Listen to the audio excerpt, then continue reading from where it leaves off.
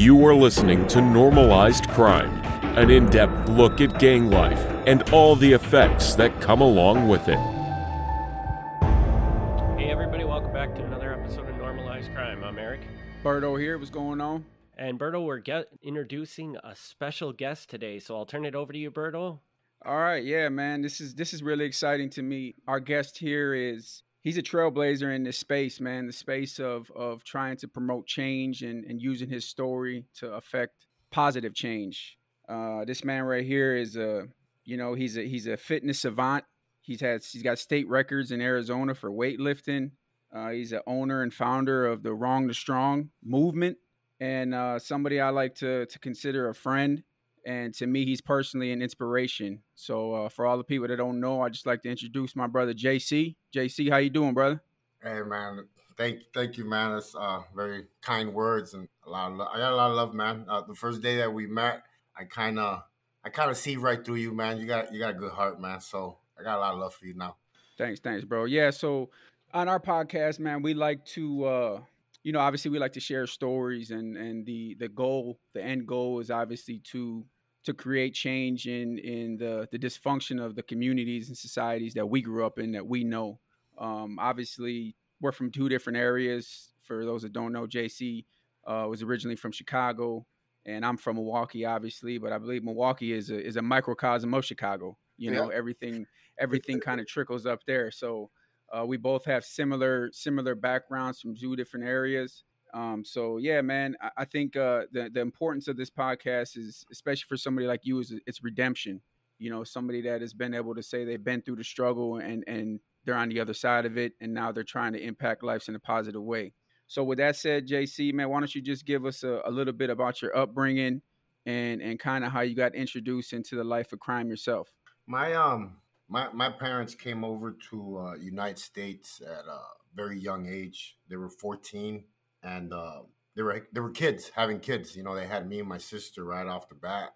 So they were 14, 16, coming to the United States, and they moved into the south side of Chicago, where, you know, it's a gang life. It's a poor neighborhood, and there's a lot of violence, a lot of drugs, a lot of stuff. But there's a lot of good people there too. You know, there's a lot of good working people that are looking for that dream.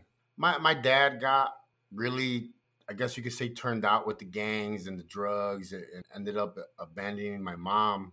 And, you know, here she is in America trying to raise 3 kids, not knowing how to speak English, not ever having a job. And, you know, she had to do what she had to do. And she ended up moving in with her brother. I mean, that's where the nightmare started for me. He was the individual that would drown me. He would lock me in a room. It was beatings after beatings for no reason. And, you know, by the time I was 9, I had a huge chip on my shoulder. Like, I wanted, I hate to say it like this, but I wanted blood. And that's just how I felt in my heart and in my ways. And older gang members love broken children, bro. You know? Sure enough. Yep. They get to do all the dirty work for them that obviously they can't do on their own. No, for sure.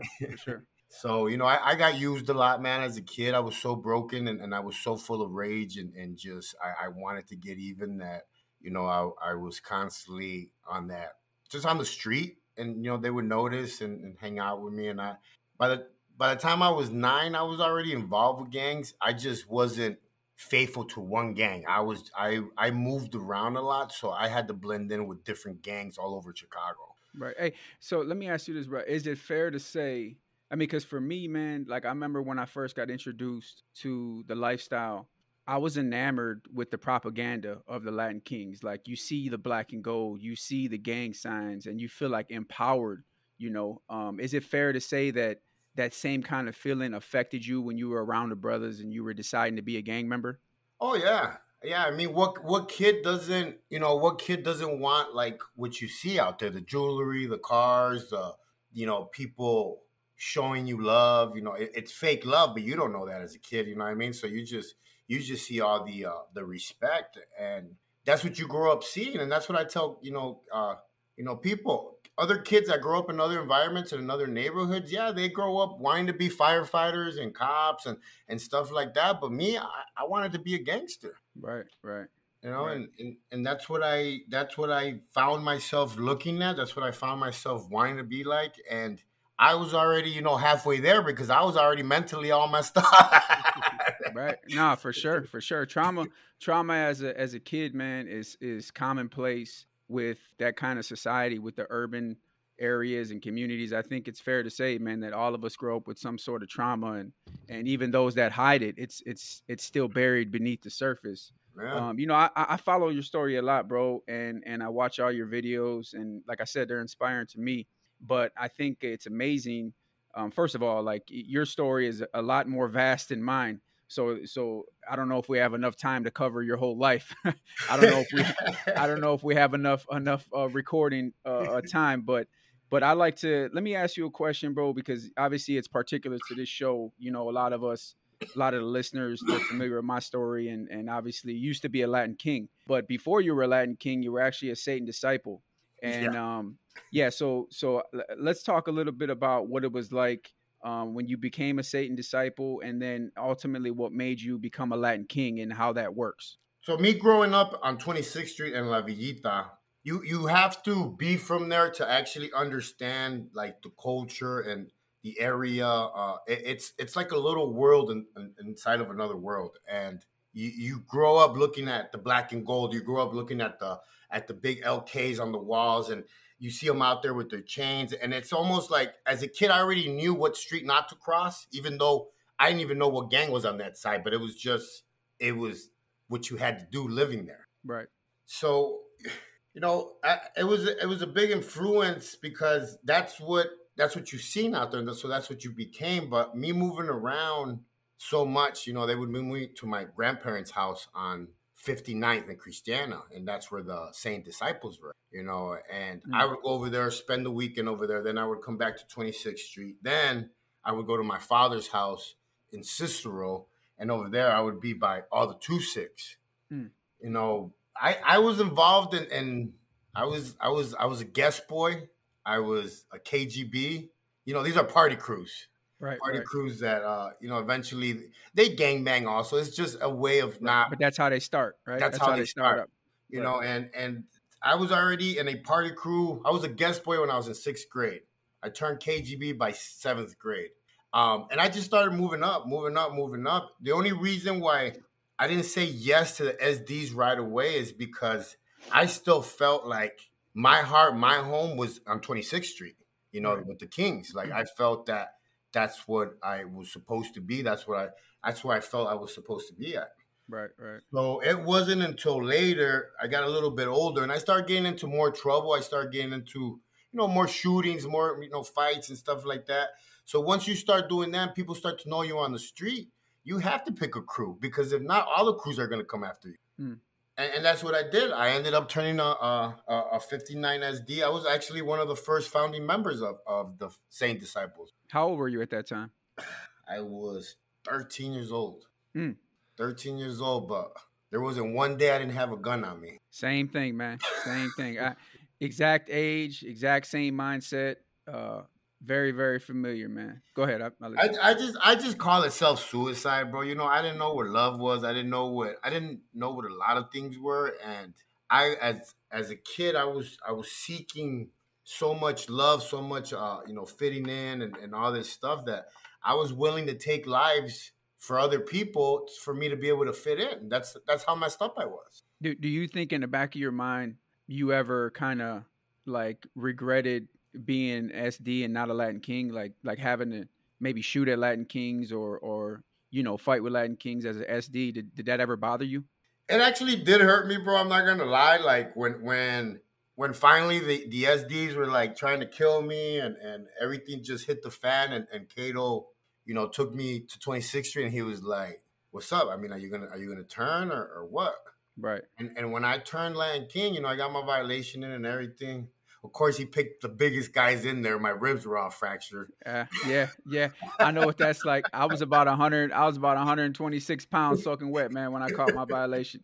So let me catch our audience up and maybe Eric too. So a lot of the what he's mentioning, Eric, is like there's so many gangs in Chicago. There's so many small gangs, big gangs. Like you said, they start as party crews and eventually they establish neighborhoods. The Satan Disciples are actually a really, really big gang, though. They're more than just in Chicago. They're actually in multiple states. The 2 6s that he mentioned, they're not as big as far as different states, but they're a big gang and they're a force to be reckoned with. And then the name Kato.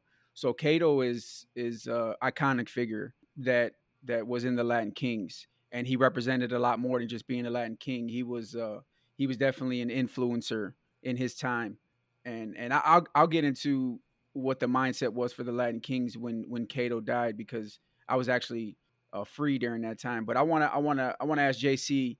I had watched one of his videos, and there was a turning point in your life, JC, where you actually flipped from SD to Latin King. Maybe you can share with our audience what happened to you. I was in Fed. I was getting back from doing time in Mexico, and when I was in the feds in La Tuna, El Paso, I met some really big people in there.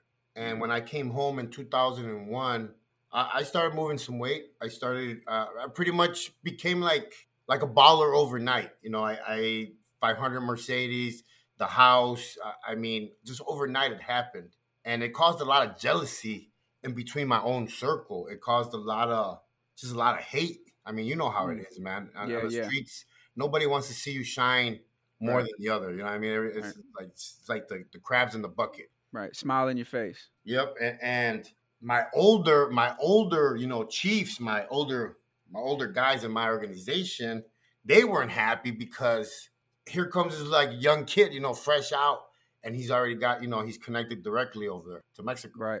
Right. So it got to the point where they were asking me for work, but I knew deep down inside they were going to rob me or kill me. Mm. And I just never gave them that work until that night where they set me up with that gun in my truck. That night, me and my wife, we went to go celebrate because everything was going really good. I was making money. We were about to open up the Mexican restaurant. The house was paid for. Like, it was just like, I figured that I had made it. I had made it out the hood. I was a baller. I had made it. I was a gangster. Right. And we went to celebrate to a nightclub, and it's the night where I got set up with a gun in my truck when I valeted my truck.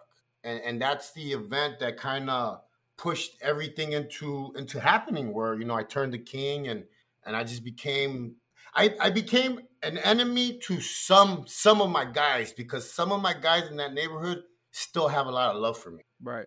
And they understood. Yeah, and they understood what happened, what was going on. They didn't even they couldn't, you know what I mean? So it was hard though, bro. I can't lie, man, because when you grow up in those neighborhoods, man, it's even like when I covered up my crown on my neck, I started crying because I felt that I had erased a part of my life. Right. And yeah.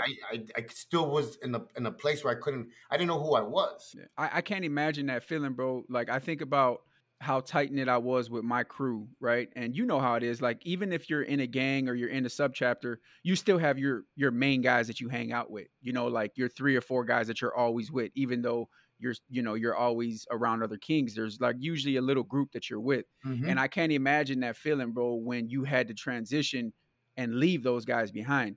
So basically what he's saying, Eric, is that he was a Satan disciple, and then they got so jealous that they set him up on a night where he was celebrating, put a gun in his truck, called the cops. The cops came, found the gun, and took JC back to jail. And these are people that he grew up with, he was shooting people with, he was fighting with, like he loved, he was loyal to, took the shirt off his back for. And that's what I'm talking about. That resonates to everybody who's in a gang, regardless of which gang. These are people that are supposed to be your guys. And that's why I always draw parallels about this loyalty concept and all these different moralities that they try to profess. But in reality, nobody is following that, nobody is following that script.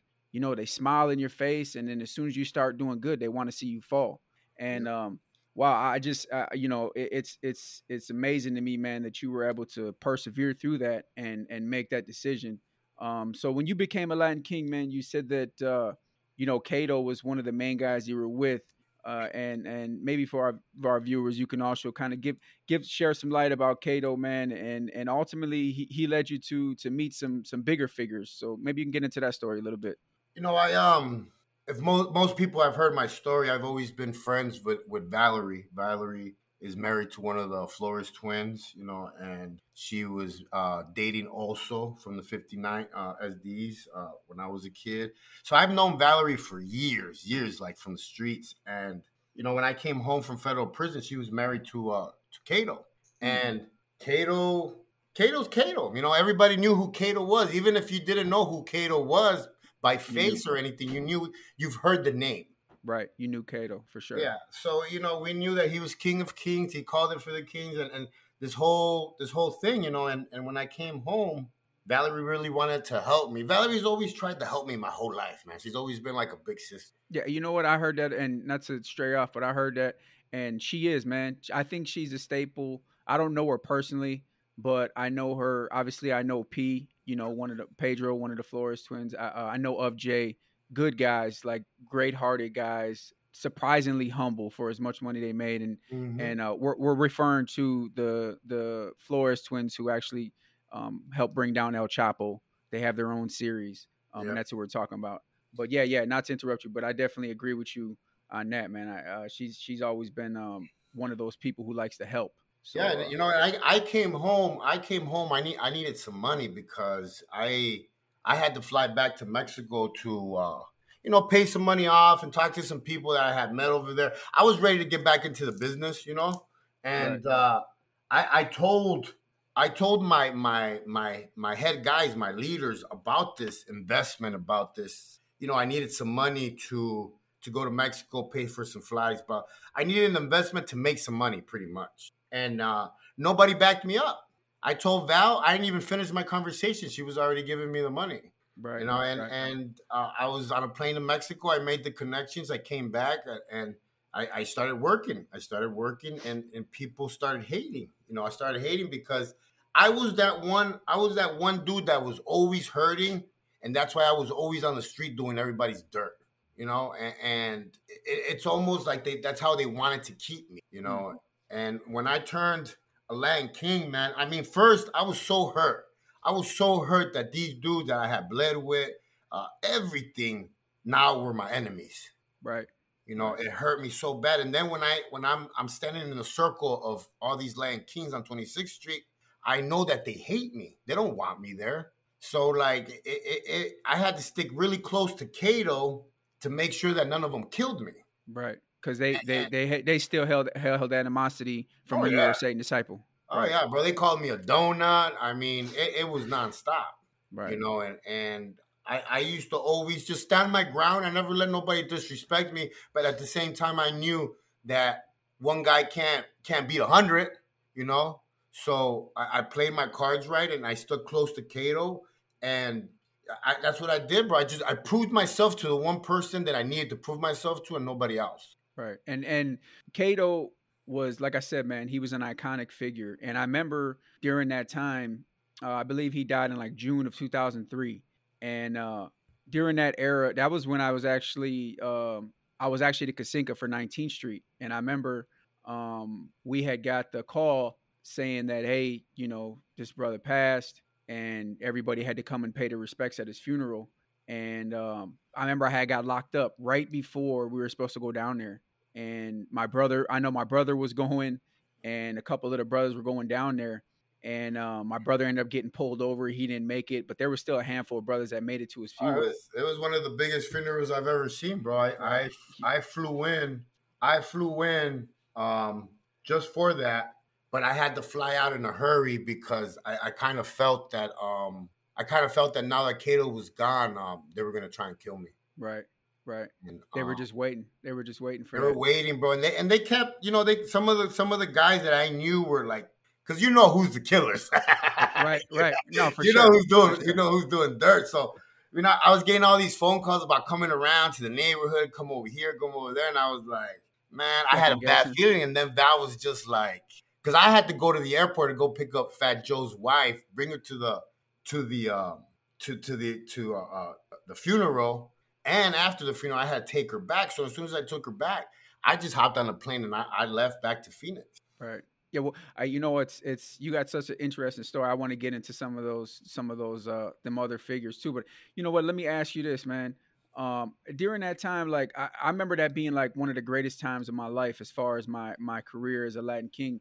And the Latin Kings had such a stronghold on the city. I believe, I could be biased, but I believe that the Latin Kings were the most dominant gang at that time. I believe that era was like really, really, it was really, really held by Latin Kings, and I could be wrong. So let me ask you this: during that time, do you remember how much of a stronghold the Latin Kings had on the city of Chicago? I mean, the 90s, I always say this, the 90s and the 2000s, they belonged to the Land Kings and the Saint Disciples because Right. they were the most influential gangs in those years. Who And who who do you think was bigger? well, the Land Kings have always been bigger. They've always been Right. bigger, more organized and everything. But at the same time, that causes a lot of problems too. You know, Right. the bigger you are, more problems. Right. And the same disciples did a big grow. They did a big growth in the 90s because they were small, very organized, and they had some good leaders, and that's what made them blow up into Cicero, Bolingbrook, all the different places. They did what the Land Kings did, years ago. They opened up, they opened up for shop Were there similarities in their structure? a lot.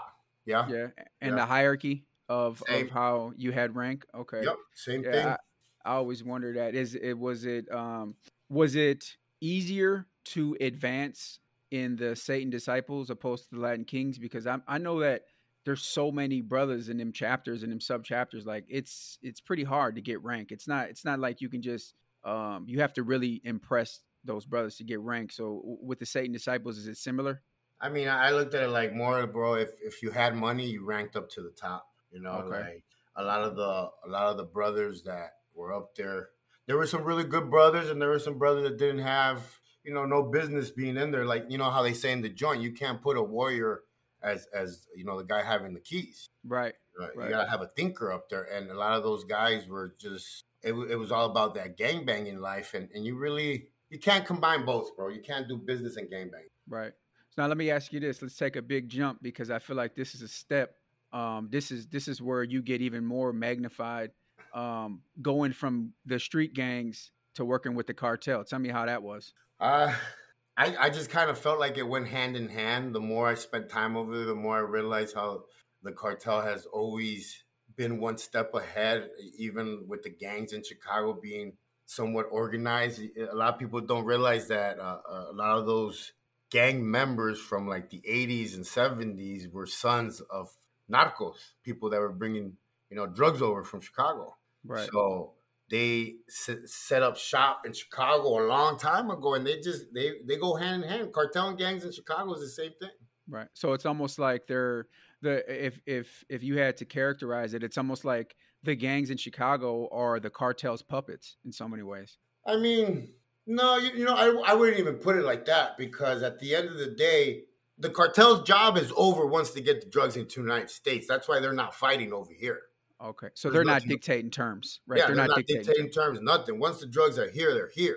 Okay. So they're looking at it as more like distributors. Like they send 1,000 birds and it gets sent to where you were at, Bolingbrook, Detroit. It gets opened up and it's all the same gang. Now you Right. do that with 20 gangs, it's a whole network. It's like a bunch of Walmarts. Right. Can you give me a little bit of insight on how the structure of the cartel works in comparison to the gangs? And the cartel, it's a little bit more different, man. It's you have two head guys that have their pretty big crews, but those main guys are the ones that make all the decisions. Like they say yay or nay, and that's what goes. Right. And then their main job is, like I said, just to get from point A to point B. Right. Once those drugs are on this side, that's it. Your job's done. In my head, man, I always think of like the cartel, and I know that like they're a no nonsense business, and I think about the members, and I just think, man, they do not value human life. Like there is no sympathy, put it like that. And so I guess I just want to ask you, like, did you have a different mindset when you were hanging out with gang members opposed to being around cartel members? Nah, man, I was very damaged. I can't sit here and put sugar on it. Or it's just I was very damaged, man. And I'm gonna share something with you that I really haven't shared with nobody. as a kid, I was very traumatized, and I started hurting. I started with like little frogs. I started with little animals, and my grandparents noticed, and they got me some help, and I started seeing a psychiatrist, and I just had a lot of pain in me, bro. So I wanted to hurt people, Right. really bad, and my counselor, my psychiatrist, she used to always joke and say that gangs saved my life because like I was out there trying to like shoot enemy gang members instead of like being some serial killer. Nah, hey, and I can relate, man. I can relate. I was known as the animal abuser when I was a kid too, you know. And it wasn't like malicious in my mind at the time. It was just me being curious about what would happen if I carried a cat around in one of my winter hats. You know what I mean? Like it wasn't like I was plotting and dissecting animals, but I definitely can relate to you and going through that, man. And no, I think that's the glory of God right there. If you have any doubt about it, somebody that can be redeemed, that really is damaged and been through a life of trauma. I definitely respect that. Let me ask you this, bro. I imagine there was a lot of fun times in your life because you've been around a lot of money, something I haven't seen, and maybe talk about how it was when you were at the top of your game and some of the people you met and some of the people you spent time with. I mean, it was fun until a rabbit had the gun. It always is.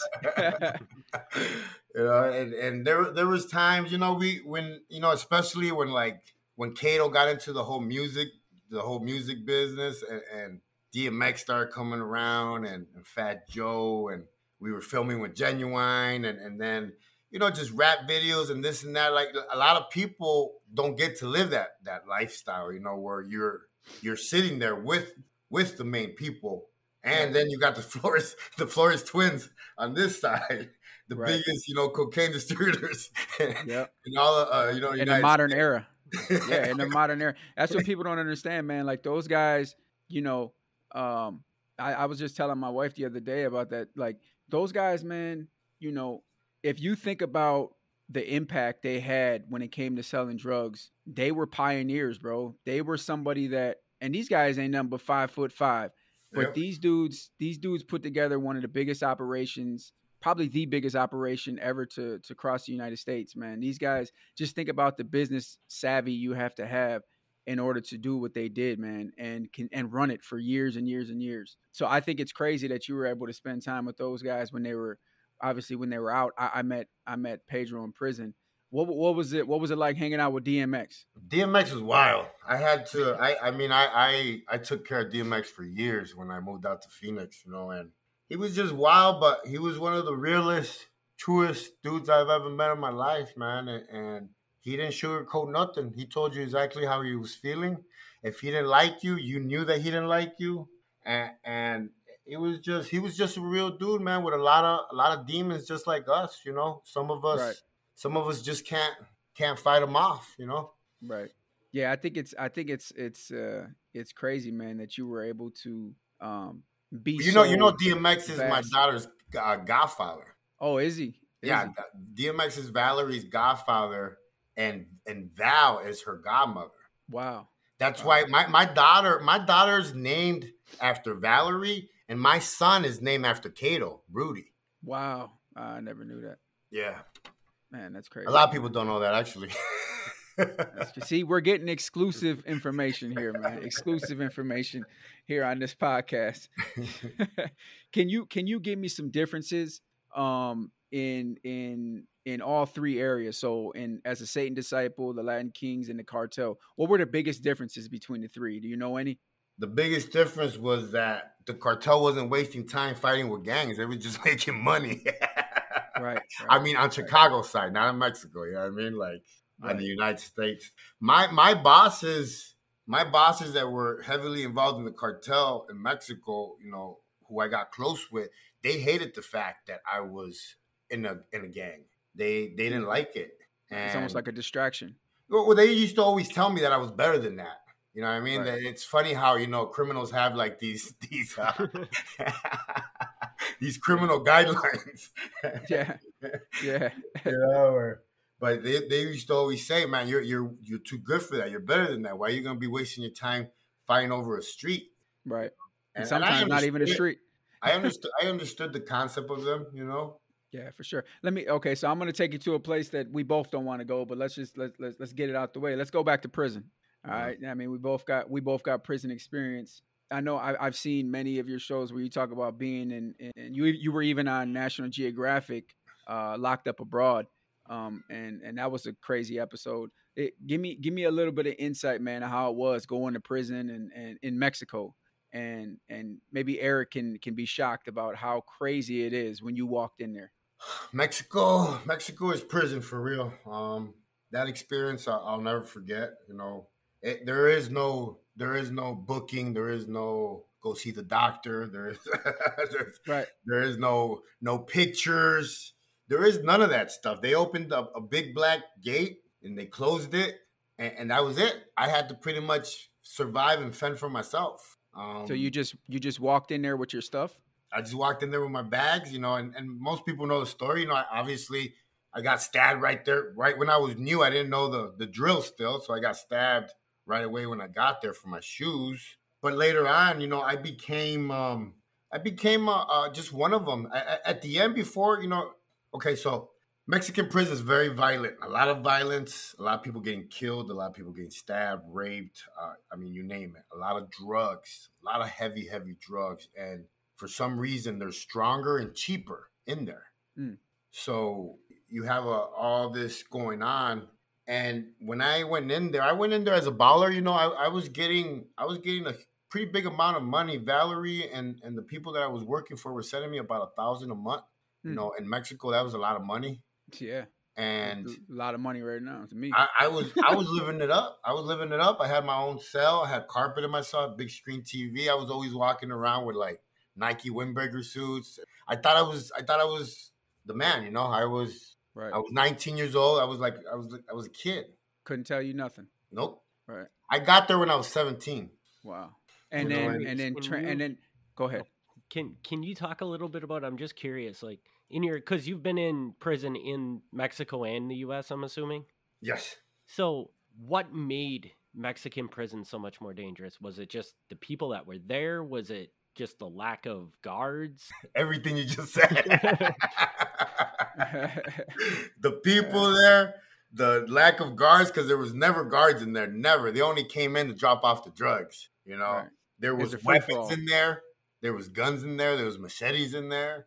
You know, so they literally just open this door up, throw you in there, and say, "We'll come and get you," and whatever. 15 years. When your sentence is over. Yeah, and what's crazy too is you have to literally have your own survival of the fittest mindset, because I remember JC saying they have food that they allot to the unit, but if you don't get it, you don't get it. They don't give it to you one by one. They just bring it in there and then have at it. Whoever gets it, gets it. Whoever doesn't. So you have to made it, you know? Right. You have to literally be a survival of the fittest. It's a mind-blowing concept of how different it is in prison down there to United States. And you know what? After everything that I went through over there, man, I would not change nothing that I went through over there, because I just, when I became a drug addict, man, and I had to like wash clothes to survive and clean rooms, and it made something happen to me that later on I was going to figure out. At the moment, I didn't know, but it made me really humble, you know, today. Right. And to kind of piggyback off of that, I believe you had that mindset when you went to prison in Florida, and you were looking to change, and kind of share with us what happened there and your experience. You actually went to a federal prison in Florida. Yeah, man. I was on my way to Florida, and I always tell people, you know, I wanted to change, but I didn't know how. I didn't know how to start. I didn't know where to start. And, you know, people laugh because they say, well, that's like easy. But I tell them it's easy to you because you probably know something different. And when I got to Florida, I was praying on the bus, man. I was like, please, God, let there be no Latin kings there. Please. Please. And I just kept praying, man. It was like 4 hours, and I was like praying and praying, man. Tell me how that worked out. As soon as I got off the bus, the gang guy comes and gets me because, on your file, it already shows what you are. Yep. So he comes directly, gets me, brings me inside, and I'm like, oh, man, VIP service. And he brings me inside. He's like, cool. He's like, you got 63 of your guys are here. Man, yeah. Yeah, hoping there's kings not somewhere. That's. I was like 63. He's like 63. I was like, all right. And now you on count. I walk in, right, and I'm just gonna keep it real, man. Everything. I walk in and I see him, approaching me. I introduce myself to the main guys, and I was about to tell them that, I didn't want to be on count because I was gonna do the drug program and all this, but they gave me these 2 care packages. That's how they do it. I had never gotten a care package that big in my life. Explain to Eric what a care package is. I had a brand new pair of Air Force Ones, 2 brand new pair of joggers, white tees, thermals, food, weed, spice back then, tobacco. I mean, it was 2 bags full of stuff, man. Right. And that's how it used to be, Eric. Like, I don't know how other gangs work, but I know Latin Kings, they embrace their own. So as soon as you come onto a compound, they're going to give you everything you need to make sure you're comfortable, because you're one of them. And I imagine most of the other, gangs and cliques and crews are similar. But I just know the Latin They're similar, but not as big as how the Kings do it, bro. Right. So let's get into the politics of it, right? So when you're on the compound, you actually want to get away from it, but it doesn't work like that. Explain that. It's hard because they put you on a yard with active members, but they expect you to not be active with them. And the drug program is a 9-month program where you live in the unit, so you eat and breathe drug program. Right. So you're doing this half of the day, then I'm outside trying to not let the guards and the CEO see me shaking up with the Kings, because if they see you shaking up, you get kicked out of the program. Right. Yep. So I'm like trying to be a ninja, trying to shake up, not shake up, running this way, running that way. And finally I'm like, I can't do this, man. It's too much juggling around. And eventually it comes out, man, Right. So I called a meeting with the main guy. It was Frankie, and he had been down for like 25 years. And I told him, I was like, look, man, I'm down. If something happens, I'm down. But I just don't want to be on count because I want to finish the drug program. I really want to change my life. And I gave him the whole spill of everything that I had been through, man. I was tired, bro. I was tired. Right. He's like, nah. He's like, if you get up from this table with that mindset, you already know what's gonna happen. And what is that? I got up, man, and I knew what time it was. So I went home and I opened up my Bible and I started reading Psalms 51, and I grabbed my knife and I was like, all right, so if they're gonna get me, I might as well just take like a couple with me then, so I don't look like a punk. Right. So everybody worries about image in there, It ain't just in there. You look at the society we live in today. That's what it is. Image and clout. I don't know what happened, bro. Something in my heart. I mean, I know what happened now, but something in my heart told me to just put the knife down, and I put the Bible down, and I went to work, man. And I was working, and one of the Blackstones came up running to me, and he's like, "Yo, they're escorting your guys out." And I was like, "What?" He's like, "They're escorting your guys out." And I ran up to the window because I was working in the kitchen already as a cook. Yeah, they were walking. I think they took out 32 that day. Dang. Just walked them out. I mean, if you've been to the penitentiary, you've seen this. I mean, it looks crazy, but it happens. It's almost like they do a cleaning in the yard, and they escort them all out. They were under investigation for like cell phones and all kinds of stuff that was. They had their hands in everything in that yard. Right, typical. So they got escorted out, man, and God answered my prayer, and I was like, man. The next day I come out to the yard, and all the other Land Kings that were left, they were all like younger kids. I was like the older one there. And they're like, man, we want you to have the keys to the yard now.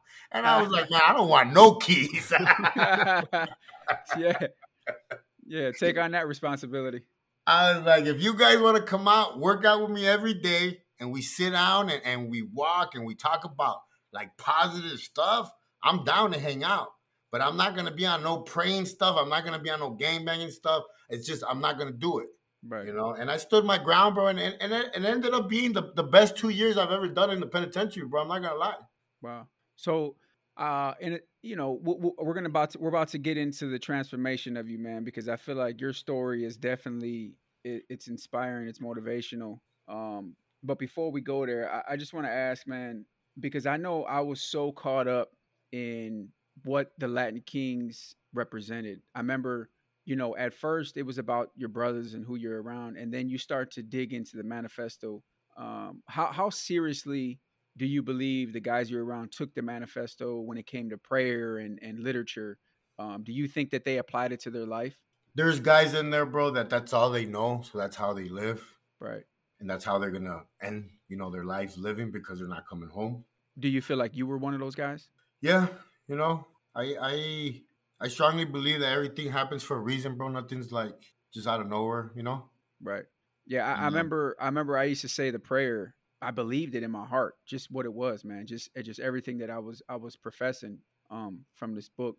Did you ever feel connected like to the prayer and to the writings in the manifesto?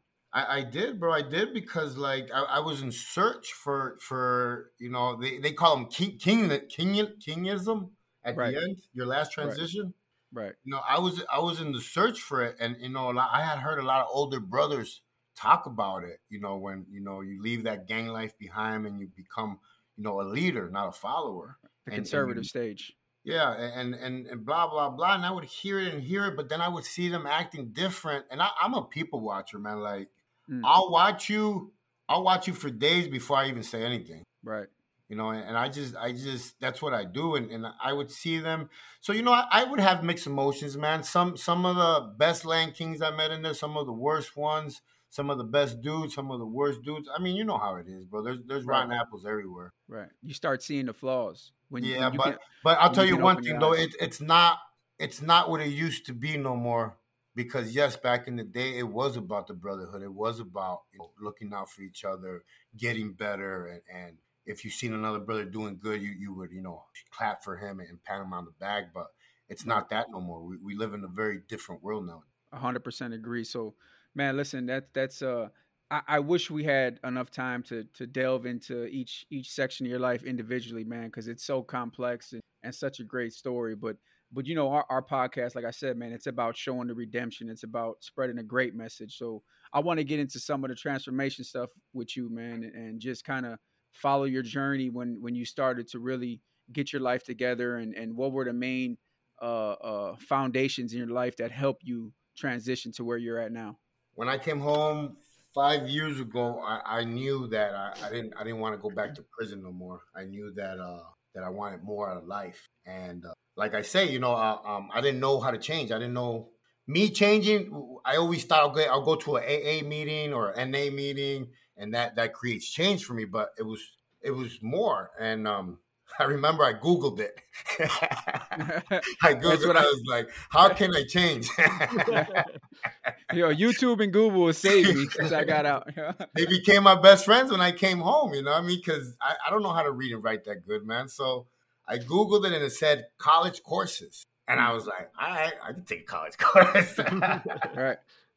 So I walk into college, man, and I meet the guy that disciples me now. He was a cop for 30 years, right? But it was him and my wife, two Christian people in my life at the time, that started teaching me, started showing me, not only by scripture, but by how they treated me, how they acted, how they backed up everything that they said. Right. And I started to learn. I started to learn from my wife. I started to learn from him. And finally, I was like, I really believe this Jesus thing works. Right. I see it. So I fell to my knees, man. I fell to my knees, and I had never cried like that before. And I just started looking. I was looking up to the sky, and I just started telling them that, I was tired, that I was just sorry for everything that I had done. And for some reason, I just started confessing everything everything that I had done, like crimes and just everything, it just started coming out.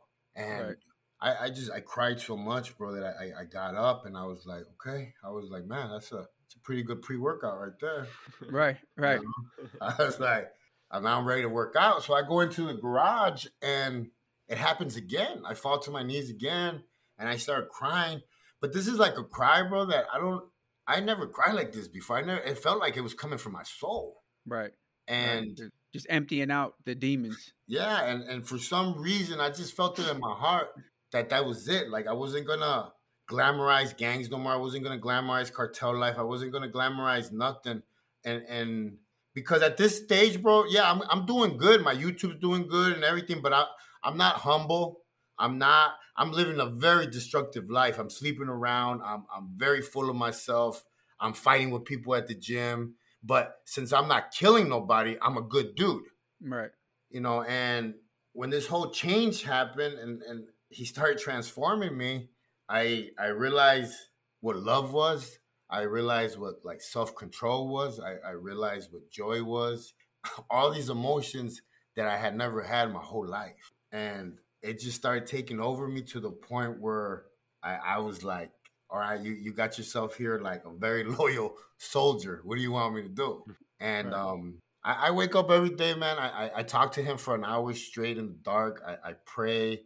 I read. I spend about 4 hours with him, man, with my scriptures and everything that I do, the studies and everything, before I even get anything else done. Right. My life is completely dedicated to him now, and everything I do is for his name and his glory, and just that's how I live my life. And I tell everybody I encounter about him, about what Jesus is doing in my life. Right. Yeah, that's definitely inspirational, man. I can relate. I don't I think it's amazing how people can have similar feelings about their life and spirituality and profess it extremely different. I respect how you wear what you are on your sleeve. And I believe it's with me, I'm a Christian in my heart, and I believe that I'm doing my best to walk as a Christian, but it's crazy how you can be entirely different on how you move in your faith, but still have the same feelings and the same goal. And I think that God directs me every day. And obviously, with you, man, look at you're a fitness instructor, basically. Can you give me a little bit of insight on because I know you're a disciplined man. I've seen you. It just let us into your life as far as how you managed to take on that career, and then how you dedicated your time to it. I'm a visual learner, so Okay. I watch YouTube is like my best friend. So Yeah. I 100%. when I first started my channel and taking pictures, and because I do all my social media, I handle everything myself. So Right. I had to teach myself how to do it. So when I came home, I was working 17-hour days to pretty much pay for my child support, my bills, and all that Mm. stuff. So as soon as I would get home, I would spend 1 hour watching a YouTube video that had to do with editing, one that had to do with YouTube channel, and I'm very very disciplined. Every hour counts on Right. my. I mean, I showed you my schedule.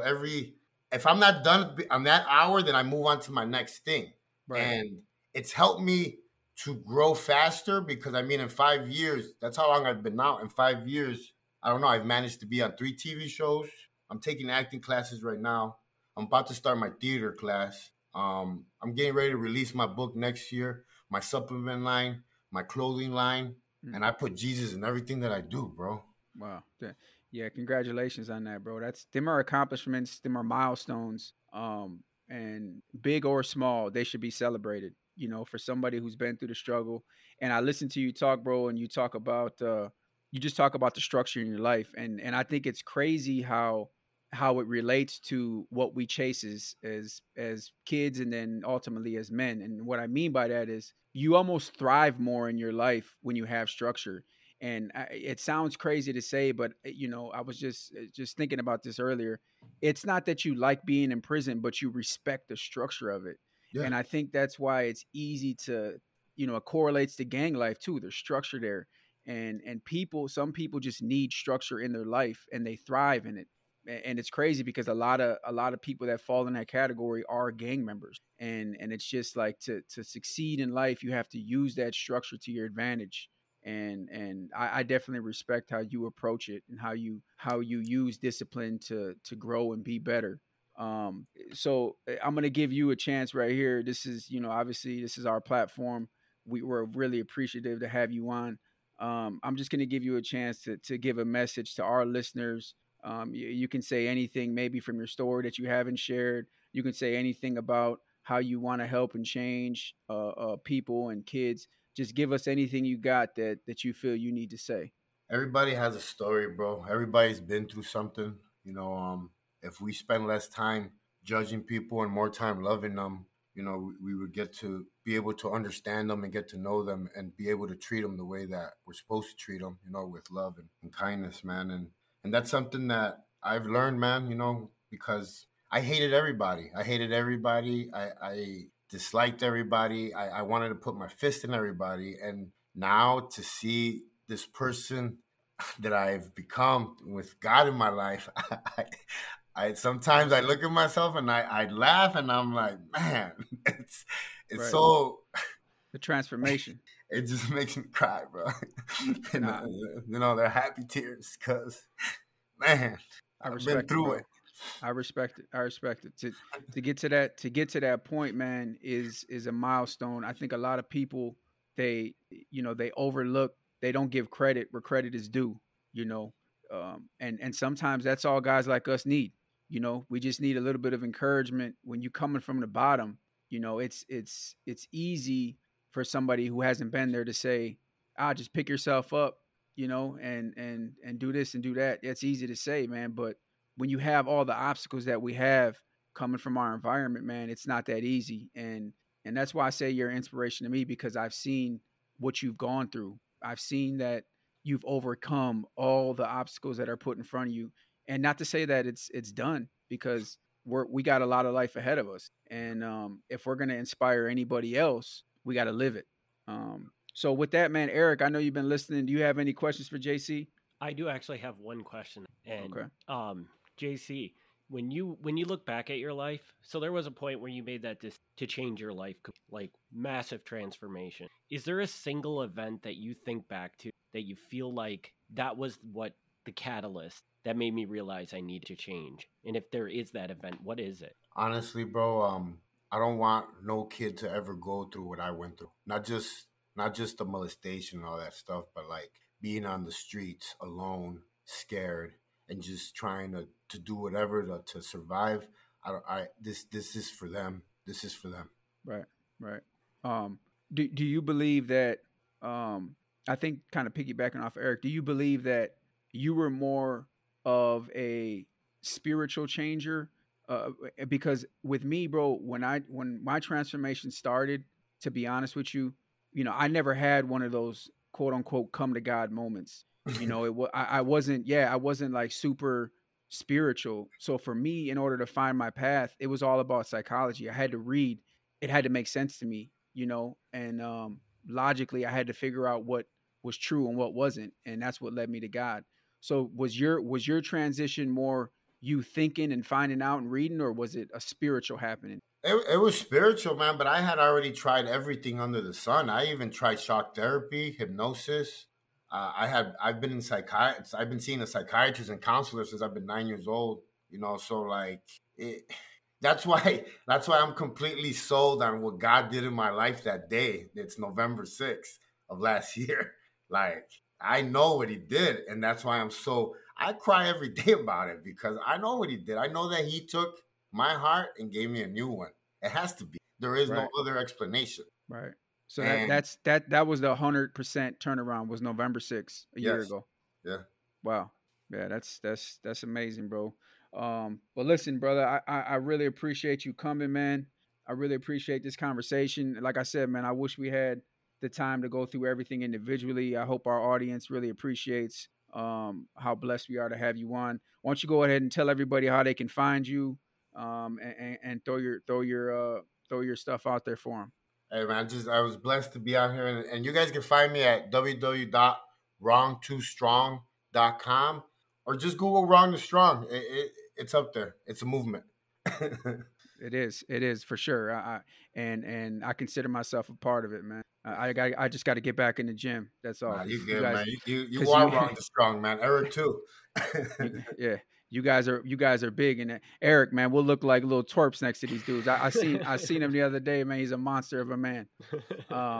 Yeah. So with that, man, listen, like I said, I appreciate you coming. It's been a blessed one.